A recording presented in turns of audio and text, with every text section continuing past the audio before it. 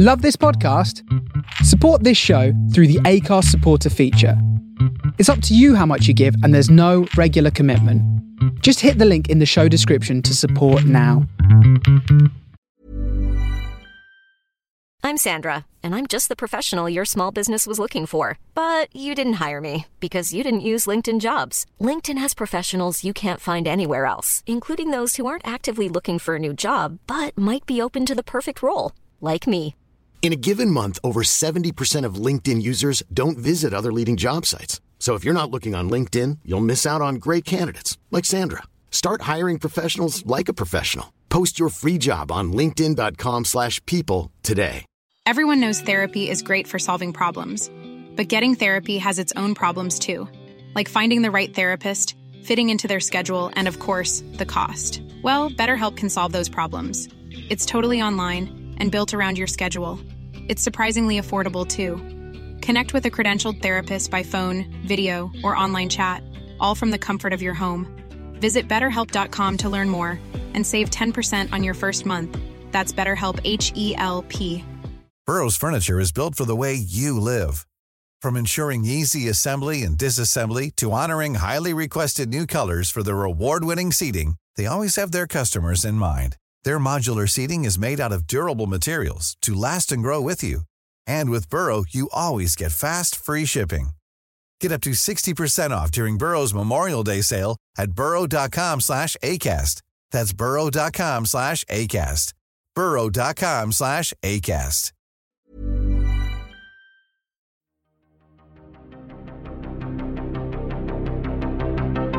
This is Writers on Film, the only podcast dedicated to books on cinema.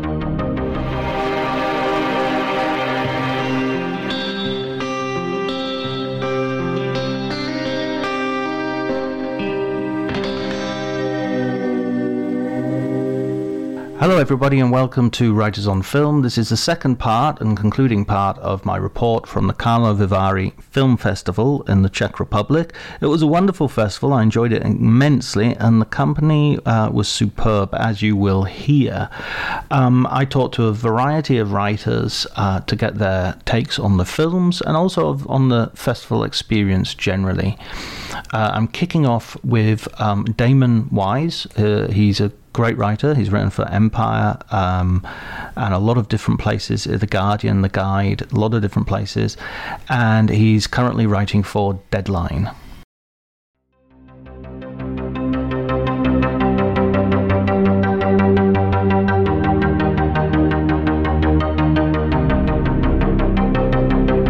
So let's talk about When the Ice Melts. This is a Belgian film that originally showed at Sundance, I think. Well, I'm podcasting now. We've been podcasting all along. I know. You don't know what I'm going to It's like leave the in, what I'm going to take out. It's like the end of The Shining. It's going to turn out I've been podcasting all the way through this festival. You've always been the podcaster. I am podcast. So what do you want me to talk about? When the Ice Melts, the Belgian film. Well, When the Ice Melts. So I had seen a little bit before of that movie because they had a thing in Antwerp called Belgium Connects, and so I didn't. Yeah, it was. I knew vaguely what it was about. I knew it was based on a book, and I knew that it was based on two timelines about a young girl going back to her village to confront a dark secret from her past. But even so, I wasn't quite prepared for how dark it was going to get. Now, bear in mind, I didn't see it. I saw it on my computer late at night, so it probably had a very small effect on me. But it certainly is one of the most powerful endings I've seen in a long time. It's up there, I think, with even Hanukkah, actually, in terms of shocking exploration of teenage sexuality, and also how much people are prepared to forget when their families are involved. I think that to me is the most impressive part of the film, about how it constructs this atmosphere of oppressive collusion. This girl goes back to hometown to accuse her childhood friends of abuse, basically, and then she's proven horribly right. And you see kind of it's more about the kind of, it's not really about the events as such, but the conspiracy of silence that has coalesced over the years to cover it all up. And I was quite shaken by that film actually for quite some time. I don't think I went to bed until the early hours of the morning. Yeah, there was a silence when the film finished at the screening last night. I watched it at 10 o'clock at the festival in the beautiful theatre, like I think it's the sort of the city theatre, absolutely gorgeous setting, but a very, very bleak film, and yet sort of like it is beautifully filmed as well. There is the flashback sequences take place in a summery village which is quite idyllic, and the present day is kind of a wintry Brussels for the most part, and then back to the village. But it's a cold, obviously colder, but it's really thoughtfully filmed as well, with lots of the shots parallel between the two timelines. But if you didn't know about the if it wasn't for the contemporary timeline, it would be quite a jolly film about childhood, I think, because they talk about each other, the Three Musketeers, and the sort of it's a bit like almost like the Goonies in the way that it kind of portrays this kind of. And then when they start asking, when her childhood friends start asking kids to take their clothes off, or young girls take their clothes off, that's when you realise it's going in an entirely different direction. Yeah, and even that could be contained in a sort of American Pie sort of boys will be boys kind of way. Although this film obviously sees it almost from the get-go as an insidious and toxic way of behaving. There's a sort of brilliant image where they have the swimming pool over the cesspit where the boy died, and it's just like of all the we're referring to The Shining before we started recording, but you're building the house on the Indian ancestral graveyard. Have you seen any other good films at the festival? No. I'll have to think about that. No, I need to think about that before I say any more, to be honest. No, I need to think about that. Hey man. Hello. I'm looking for you. I'm here. With your ticket. Excellent. I thought you'd be there, so I thought you'd probably...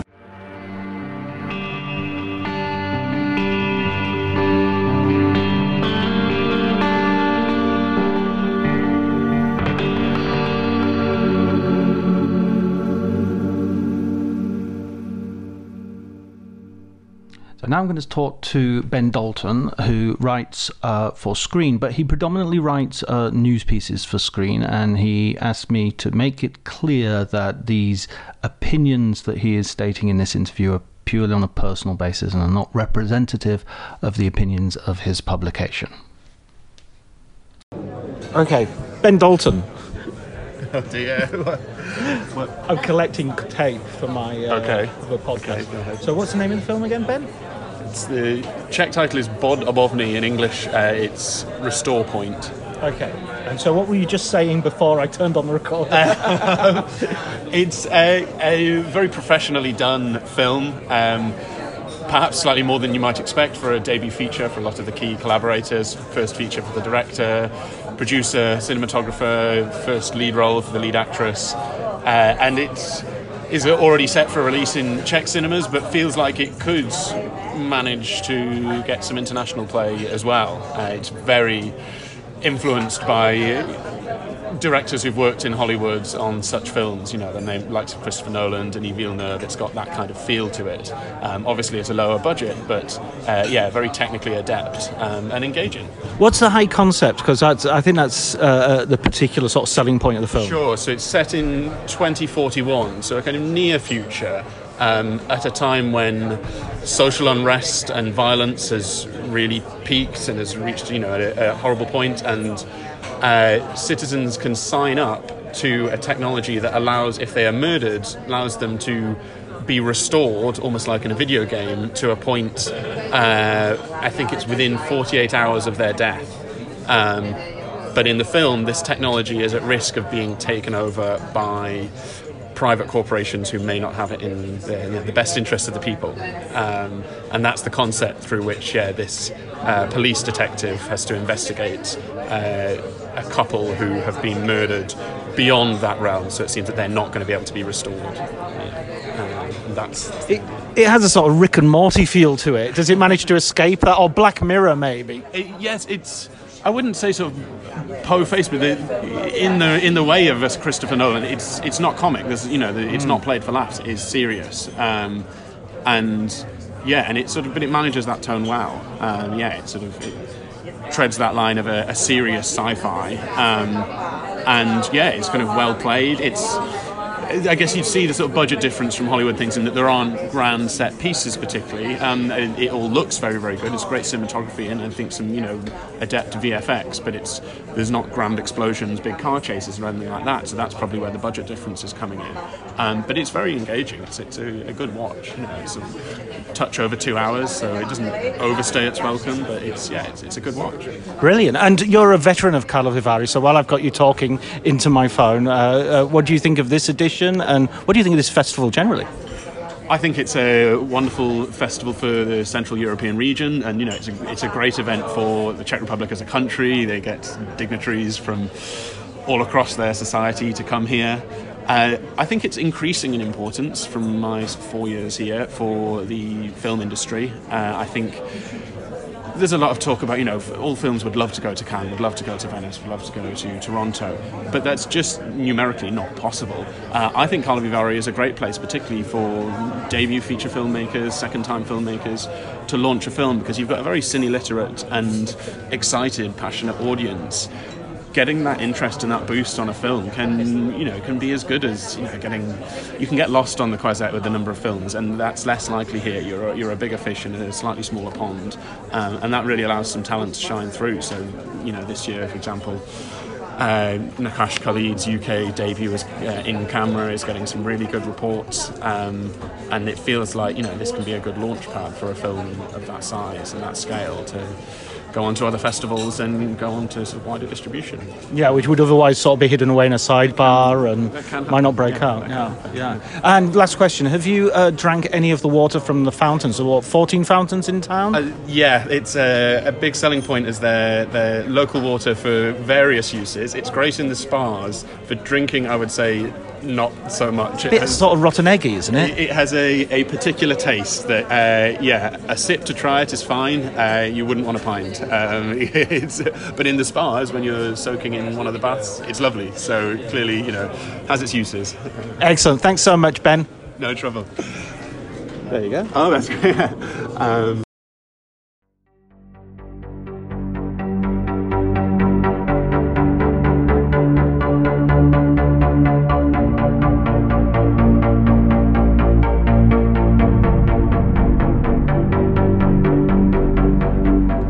Great pleasure to talk to the artistic director of the film festival, Karol Ock.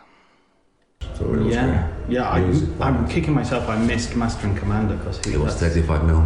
Oh, god damn it! Oh, now you made me feel worse. That's one of my favourite films. My top 10 sight and sound favourite films. Yeah? That's in wow. There. No, I insisted this one. I picked on purpose, not just because it's the anniversary, but also I think it's underseen and it should be praised more because I think it's a masterpiece, and I rewatched it after 20 years now, and I saw different things in it, which is so. I mean, it's such a romantic film. Yeah. I mean, there's no woman, and it's a romance. I don't say you necessarily need a woman to have a romance, but it feels like it doesn't matter, like what gender it is. It's just a strongly romantic film. Oh, absolutely! It's absolutely a beautiful film about friendship. Yeah. So I wanted to know, this being my first time, I've heard a lot about the festival from other people. What's sort of the history of the festival? What's the sort of what's the origin story? Karlovy International Film Festival is an old young festival, I would say, because we were born 1946. Right. Same year as Cannes in Locarno.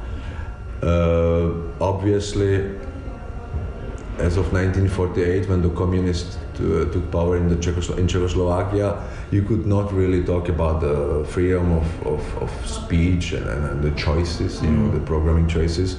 But it did have some exclusive discoveries, especially in the so-called Third World. There was a strong presence of African cinema, and we discovered, I mean, our predecessor discovered some African filmmakers who then later went on for big careers like in Cannes, etc. But in the early 90s, when the communism fell down, there was a necessity to, be reborn, to find a new shape, new identity, and a famous Czech actor Jiří Bartoška has become the face, not just the face of the festival, but its president and the owner of the company organizing it. He's still president of the festival, and next to him it was Mrs. Zauralova, who was a famous film critic who was about to retire, but he called her to become the artist director, and she learned everything from scratch. How to invite films, how to create what we try to continue now, and she picked me as her successor in 2010. Unfortunately, she passed away last year, but she's here with us. And then, as I said, whatever they achieved in the 90s, and I'm talking hundreds of backpackers sleeping everywhere, it was like a Woodstock kind of thing. So we took it further in terms of the foreign, reputation in the world, and maybe more daring choices in the program, a more complex program, the industry section, but that's the heritage we work with. There's a really interesting element to this year's festival, which kind of answers your question as well. In 1948, there was a young Slovak guy, Eduard Grečner. He was 17, he came to the festival, which was the third year, and he watched a Mexican film, Puerto Escondido, and he decided he was going to be a filmmaker. He made it quite big in the 60s, he did some significant films. Then he strongly opposed the invasion of the Soviet troops in Czechoslovakia, and he was cancelled basically. He could no longer work. Later on in the 90s, he tried to resume the career, etc. He's still alive, he's 91 years old, and there's a documentary about him, on him, that we're premiering, and he's coming back. So we have a comeback after 75 years to the festival. Right, like which kind of the beginning of the evening. Yeah, so there's nothing that stops us in connecting or trying to connect present and past, which is what we try to do in guest department, but also in the programming. And it's an amazing setting as well. The town itself. The location is a key. We often discuss this with our friends and colleagues from other festivals, how incredibly hard it is to organize a festival in a big city where most of the people live and work, because they come careless here. They leave the kids with the grandparents, they lock the apartment, and they go to a summer camp, and we can invade their space with heavy, hardcore art house cinema, and they're ready. They're open. They don't have to think about the morning after, etc. And this is very beautiful, and it creates the atmosphere. So Genius Loci of this crazy cake type of thing, and the valley, it helps a lot. And the audiences have been incredibly impressive. I've been to lots and lots of film festivals, but this is probably one of the first where almost every screening is full or very nearly full. It is, and historically, the dates that were picked were always the beginning of the summer holidays. So it is kind of in the notion or in the mental space of every youngster who's interested in a film to go to Karlovy and to start the summer with it, right? So you end the school and you come here, and my oldest son, he's 15 now, and he's watched 5-6 movies because his vacations are starting now. Obviously, people take vacations. And I've been working here for 23 years, and I've seen the audience also changing, because at the beginning they were rather modest in terms of the questions to the directors, and now they're really outspoken and challenging the filmmakers with questions, which has got to do with the changes in society and the transformation of a post-communist country into something different. The audience is our most valuable asset. I was at a Q&A for a documentary on Richard Harris, and one of the audience members asked a very astute question of But as you say, sort of not in any way sort of passive or adoring. It was like, I'm not sure if you really got this. And it was great for the filmmakers, I think, to have that response immediately. It seems they enjoy it. Yeah. What was your? I mean, you have some great guests here in this edition. I know you've had in the past. What has been a particular? I know you don't want to be diplomatic, but what has been a particularly exciting get over the years? Well, I'd like to mention Benicio del Toro as an actor who not only I've desired to bring to Karlovy, or I've desired that we bring him here, but also just this, there's charisma around which surrounds the actors who are the soul of movies, and that charisma you want to bring here, and Benicio is one of the most charismatic actors. And what surprised us and what made me mention his name as first was that when he came here we realized he was a great connoisseur of the Czechoslovak cinema. Not only he knew, Forman, Chytilová, Menzel, all the big films, but he knew films that I don't think even many Czech know, and he knew some particular trivia about it. I mean, he brought 2 pages of titles that he wanted to get the Blu-rays off and bring back, and he bought some posters. I mean, a true cinephile and a very kind person. Jeffrey Rush was with him last year, very sweet person. Ewan McGregor this year, even though he came only for 24 hours, incredibly sweet and funny guy. Alicia Vikander came accompanied by Michael Fassbender, who was not announced. He was just +1. Which is. Did somebody stop him at the door and she had to say, "Oh no, he's with me." He's with me. He's the babysitter. Yeah. Because they have the child with them as well. No, it's somehow it might be difficult to get certain people because we do not pay any fees. We want them to come and promote the movies, so, like Alicia did with Firebrand. But once they get here, they become fans of the festival, which kind of manifests in the trailers, the little films we screen before the movies, because we asked the awardees to star in them after the festival, when they wouldn't really have to do anything, right, for us, because they're done with Karlovy. Yet 6 months later, 1 year later, with Johnny Depp, 2 years later, we find time in their schedule. We fly over there, and there's a crew and filmmaker, and in one half day we shoot the trailer, which then becomes, an element of the festival which no other festival has. We shared the world premiere of the trailer of Johnny Depp through his social media, and we have like 3,600,000 views in 2 days. It's mad. And this all thanks to the kindness of our guests. To go back to your question. Sure. And I mean, bringing up Johnny Depp, I've just come back from Taormina, and I was with Amber Heard in Taormina. Oh, wow. I know. So really? I'm doing the How set. about that? Yeah.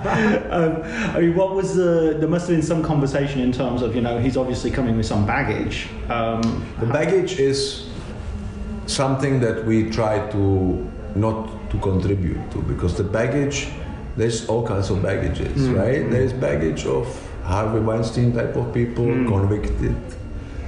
And there is something which we could not be happier that it's changing, and that this Pandora's box has opened up, and the environment is being cleaned up, if I say it a little radically, from all this really disgusting stuff. Yeah. Then there is other baggage, which is what people write about someone who is going through a trial and has to kind of stand a lot of bad writings. But if we want to honor the presumption of innocence, we must never, make conclusions. And that baggage becomes slightly irrelevant, especially when the judgment is innocent. So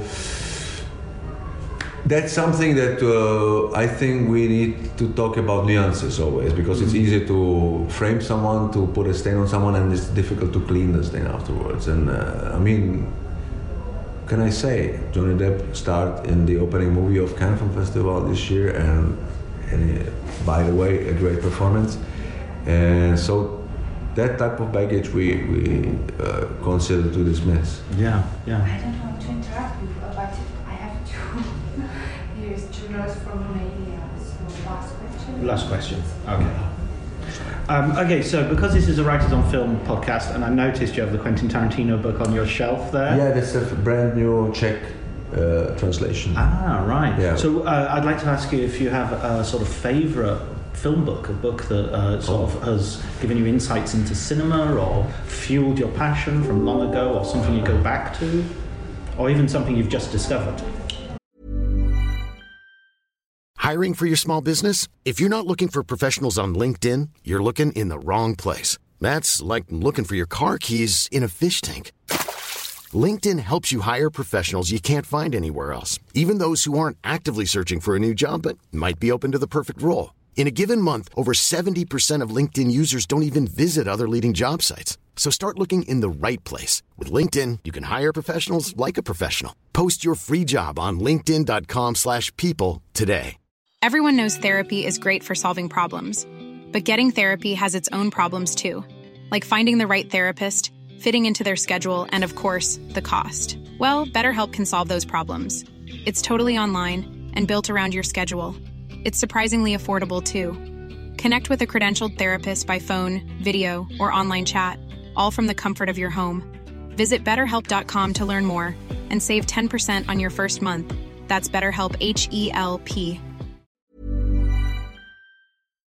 I mean, this book is incredible.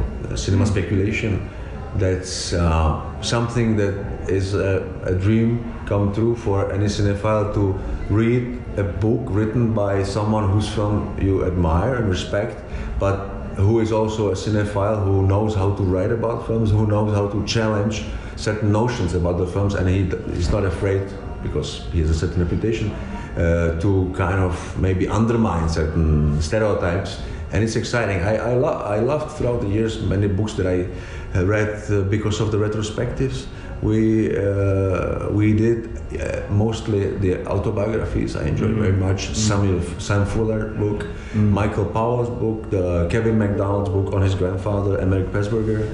I mean, all these beautiful books, John Huston, Elio Petri. I mean, always in the autumn we decide what the retrospective will be, and then I start watching the films and reading the books, and it's like being back in school without the stress of the exam. It's just enjoying to be surrounded by this beauty and this richness of the film history, and well, that's why we're doing what we're doing. Yeah, well, you'll love my my podcast. You should listen to it, Writers on Film. Okay. We go through all the books and interview the authors, and that's beautiful. Yeah. No, I'm sure that we could have another conversation about the books when I would start remembering. Yeah, absolutely. Thank you so much. Thank you. Real pleasure. Thank you. Pleasure from was mine.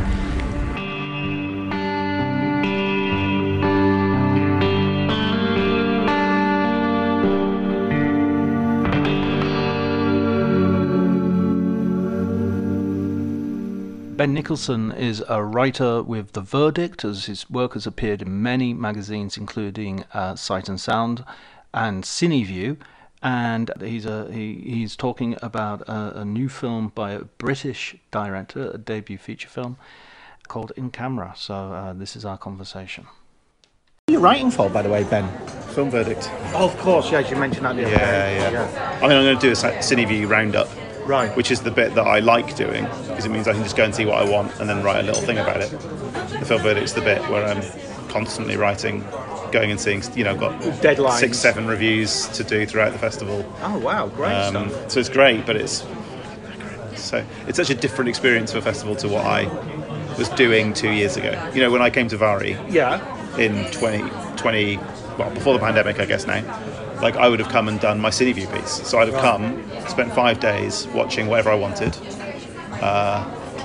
maybe pitch something to Sight and Sound if I saw something that was UK and thought it was, but otherwise I get on the plane and I write up my favourite 7 films in 100 words each for CineView, and I send it off, and Vari love it, and it's great. So it was working perfectly well, and then you had to go and ruin it. And then I had to go and ruin it. I started to work for a trade, and it's a very different. I spend more time in my hotel room than I used to. That's a weird thing. Yeah, me too. I'm doing a lot of writing in hotel rooms. I just kind of, and I get sent links to stuff if we can't see things. And I'm like, at Rotterdam, there was one day where I was like, I don't think I'm going to see anything in the cinema today. Yeah. And I've come to Rotterdam to the film festival, and I'm doing something that I effectively could be doing in my bedroom. Like I could be in the study at home and not be here to do this. And yeah. But it's the nature of it. But it's a very different festival vibe to I find that sort of writing for the trades, I really enjoy when it's a festival that isn't particularly for instance, I don't think I'd like to write for a trade for Cannes. Because I really want to go and see the movies. I don't want to be deadlining and pick the one movie and then that's your day. Which potentially it's not quite that bad, but it can be. I can be like, right, well, I've seen the thing. Now, although there are 3 more things on, I really need to go back to the hotel and write that thing up so that And we're lucky that we're not. It's not quite so. It's not quite so dogmatic as that. In that we've got a quota of reviews, and there's 3 of us here, and it's write about things that are interesting or that you like. It's not cover this, even if you hate it. And you've got to go back to the hotel and write 700 words about something you don't have anything to say about. You can always just drop it. Yeah. So it's good in that respect, but it's just a very different, vibe. I've written, 10,000 words by the time I leave, and I'm like, that's not. That's a chapter of a book. And that's for 5 days. That's quite a lot. Yeah. So it just feels a bit like, it can end up by the end feel a bit like a slog. Yeah, like actual work. Today I've got 2 tickets this evening for the 2 Masamura films. Right, which is a retrospective you've been following. Yeah, but that's all I'm seeing today. Otherwise, I'm writing. Right. So, I don't think I'm seeing a single film today. I've got interviews. The way of it, right? I've got interviews, I've got writing, and that's it the whole day. Yeah. What has been your highlight of the festival? My highlight so far, In Camera. Okay, tell us about that. This is a British debut film? Yes, Nakash Khalid's debut feature. As the short film writer for the Film Verdict, I'm always have to be very careful with those words, because I'm like, it's not their debut. I write about short films. It's his debut feature. Yeah. And it is a story about story is probably misselling it. It's a film about an actor played by Naban Rizwan, and he is, I guess, searching for a role, is I think how the synopsis puts it. And it's really a very fragmented portrait of his life as an aspiring actor, not getting roles, going to auditions, doing workshops, trying to find something to kind of pin himself on. But it's just a really fascinating kind of piece about identity and about the lack thereof in someone who wants to spend their life reading other people's words, and this kind of, it's a very strange film with a very strange ambience, and he kind of finds roles to play in different aspects of his life that aren't necessarily his jobs. There are other kind of roles that he begins to take on in this kind of very strange situation. I don't want to try to explain the narrative because there really isn't one. Right. But it's just incredible. It's just genuinely the Proxima competition at Karlovy Vary was started last year and replaced their East of West, and it was intended to be bold, new visions with experimental edges. And last year I felt that the Proxima competition was a little bit all over the place. Right. There were a couple of films that sort of fit that brief. There are other films where I was just like, I don't I mean, there's not really anything experimental in this film. It's got a weird vibe, but it's not really anything particularly formally interesting about it. And I saw this and was like, oh, this is what they were talking about. This is like, a signature. I hope that this is what the rest of the program is, because this is what they were talking about when they said they used all of those buzzy words last year. They were talking about something like in camera, and it's great because it's the director and all three of the lead actors have all been like screen stars of tomorrow. So it's a very kind of it's an interesting piece that's full of loads of buzzy names. Amir El-Masri's in it in a smaller role, who everyone is in love with after Limbo and stuff. So, and he's just fantastic in that in a kind of supporting role in this. So it's I'm going to be interested to see how it has a life beyond Vari, because it's full of buzzy names, particularly for the UK, but it's quite a difficult film. It's quite a nebulous film that I feel like if it didn't have buzzy names in it, it wouldn't really get much coverage by people, in the press I mean. So it'd be interesting to see how the critics and things respond to it when it starts moving around places, or whether it gets much response from here. Like I know that Guy at Variety's written a positive review of it, so Guy Lodge at Variety, sorry. A guy. Not a guy, not some guy, only is some guy at Variety, I suppose. Yeah. Guy Lodge at Variety has written a positive review of it, so I think, this currently, the reviews are all, reviews that have come in are all good. Helena Lazic as well. Oh, she's written about it? I didn't, I'm not sure if it's IndieWire or something. Yeah, she's here for IndieWire, I think, isn't she? Yeah, so probably. So yeah, it's good that it started like that, and it will be interesting to see, if it kind of captures people in the way that I would hope it would. Yeah, I'm really interested in it, in looking forward to some new sort of British filmmakers. Tom Hardiman's Medusa Deluxe has just come out in the UK, and I saw that last year at Locarno. Yeah. And there we saw the wonderful How to Have Sex at Cannes. Director's name escapes me. You've got it because you're good at names. No, I've not got it. Oh, God damn it. No, sorry. This is where during the edit I will put myself very confidently saying the name of the director. Sure. Note to editor John, do that. Yeah. So it's really good to have these new voices coming up. My one criticism of In Camera, and I think it goes to what you said about the narrative, is that it was interesting that you mentioned about being the short features, being responsible for short films in The Verdict, is that it felt very much like 3 short films that had been put together. That it had that sort of. I thought there was several stories in here which could have each been a short film. Sure. But I'm not sure that's necessarily a negative criticism, because, as you say, the nebulous nature of the film kind of allows for that to happen. Yeah, I think I think I've seen a couple. I think maybe Guy Lodge in his review mentioned about the kind of, there's a strange kind of sort of asides with one of the side characters, Rory, played by Rory Fleckburn, Beau, his flatmate, who has these kind of very surreal encounters, or they're not even really encounters. He just has these very surreal scenes on his own where he has a problem with a vending machine, and then he's driving through the country and he sees this vending machine, and then he has several kind of weird dreams and things. And I think Guy mentioned kind of that feeling like it's a separate thing from a separate film. It's interesting because I have some theories about In Camera. Me too, yeah. And so I'm not sure I do feel like that any of those things aren't separate. I think they all feed into the same story that I have, that I took away from In Camera. Right. I think, and the idea that, Nakash took, I think when he pitched it, he talked about it as like being like a concept album. And it was kind of about like different tracks that you listen to in a whole, but they have their own kind of vibe, it's and they come together. Dark Side of the Moon. I guess so. And I think what I find quite interesting is the fragmentary nature of the narrative.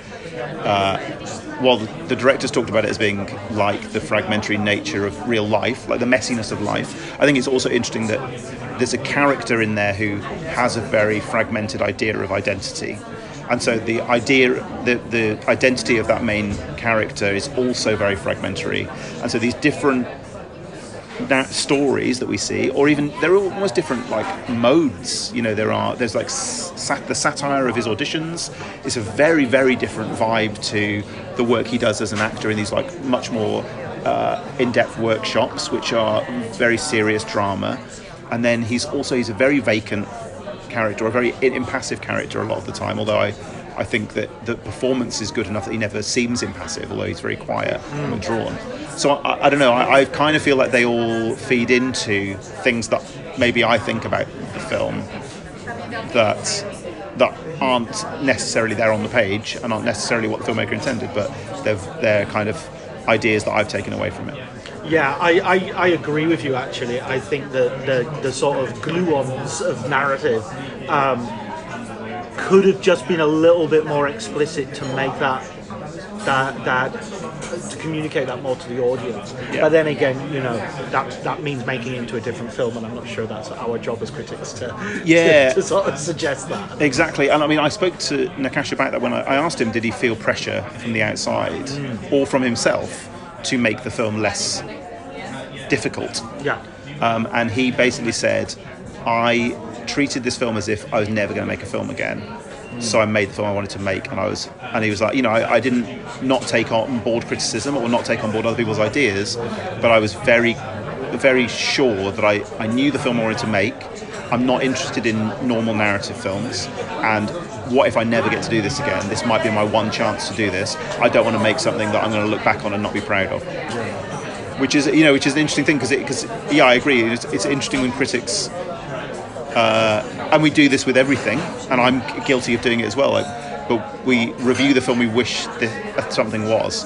When I went and saw Man of Steel, I wrote a 1,500-word review of the Superman film I wish I'd seen, not the, to my mind, awful film that I did see.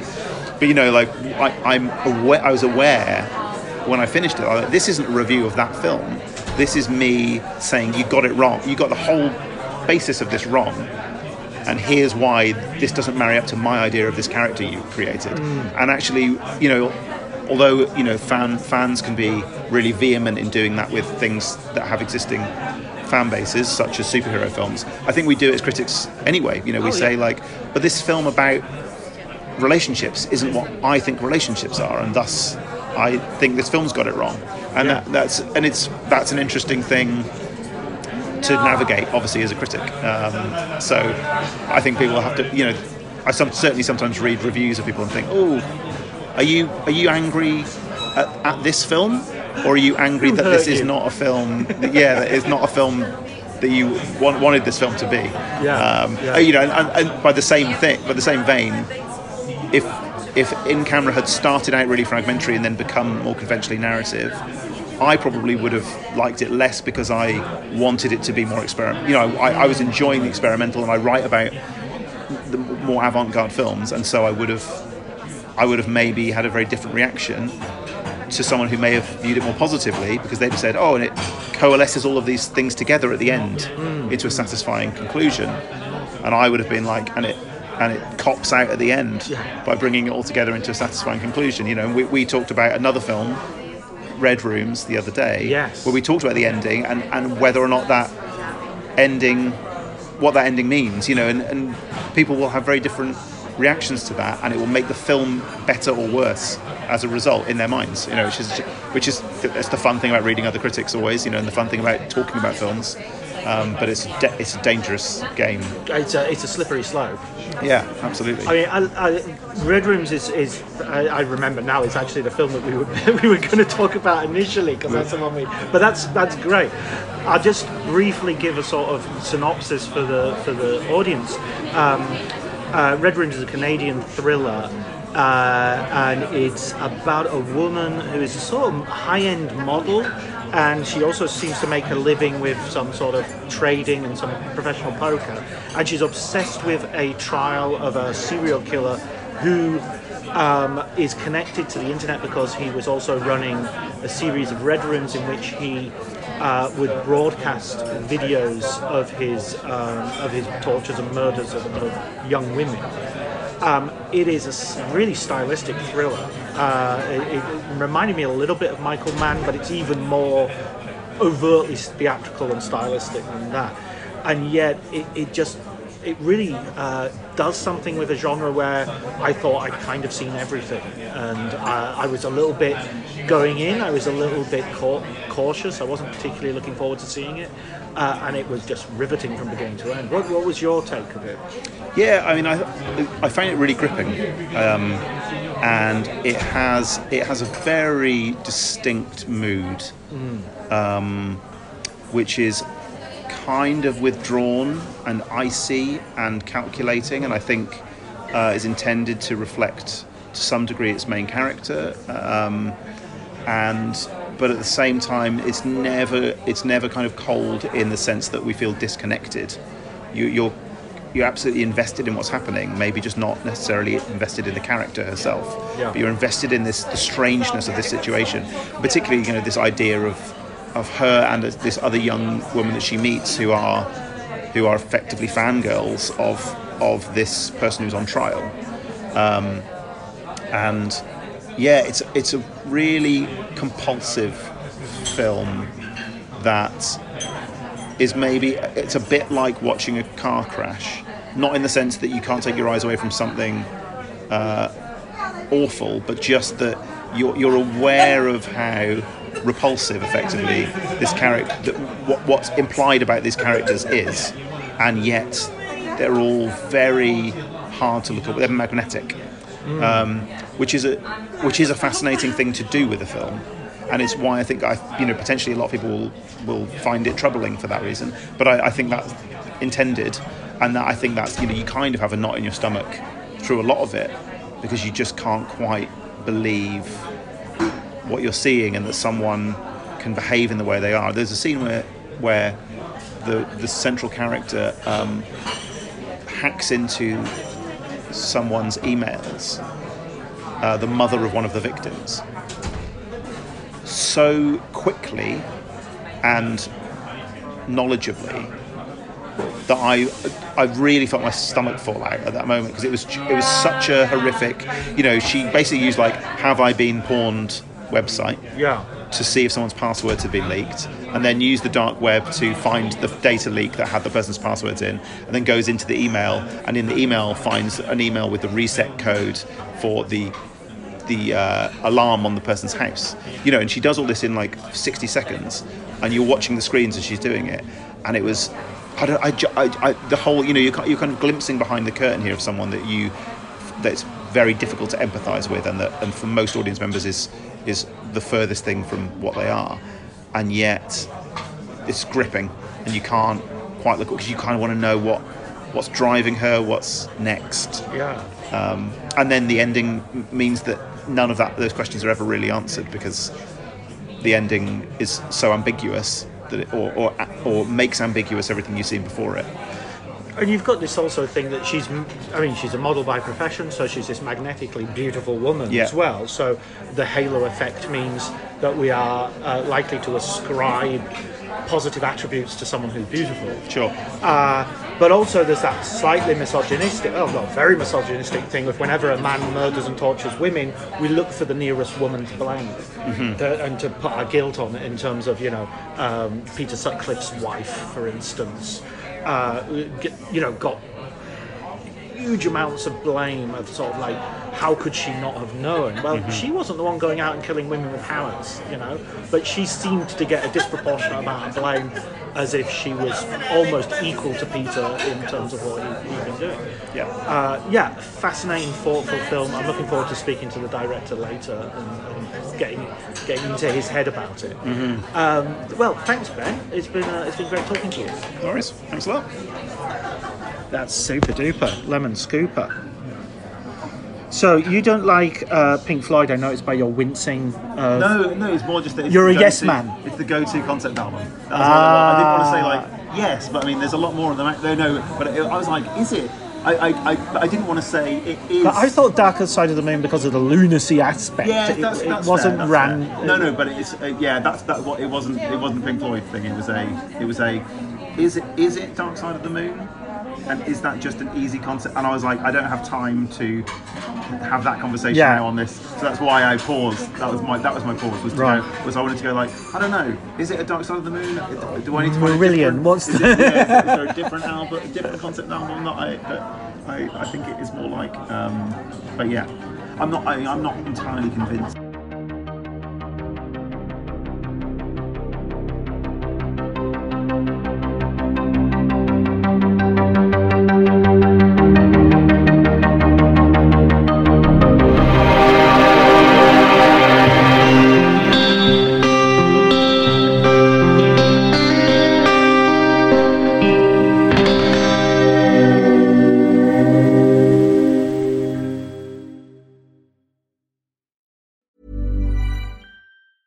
Planning for your next trip? Elevate your travel style with Quince. Quince has all the jet-setting essentials you'll want for your next getaway, like European linen, premium luggage options, buttery soft Italian leather bags, and so much more. And is all priced at 50 to 80% less than similar brands. Plus, Quince only works with factories that use safe and ethical manufacturing practices. Pack your bags with high-quality essentials you'll be wearing for vacations to come with Quince. Go to quince.com/pack for free shipping and 365-day returns.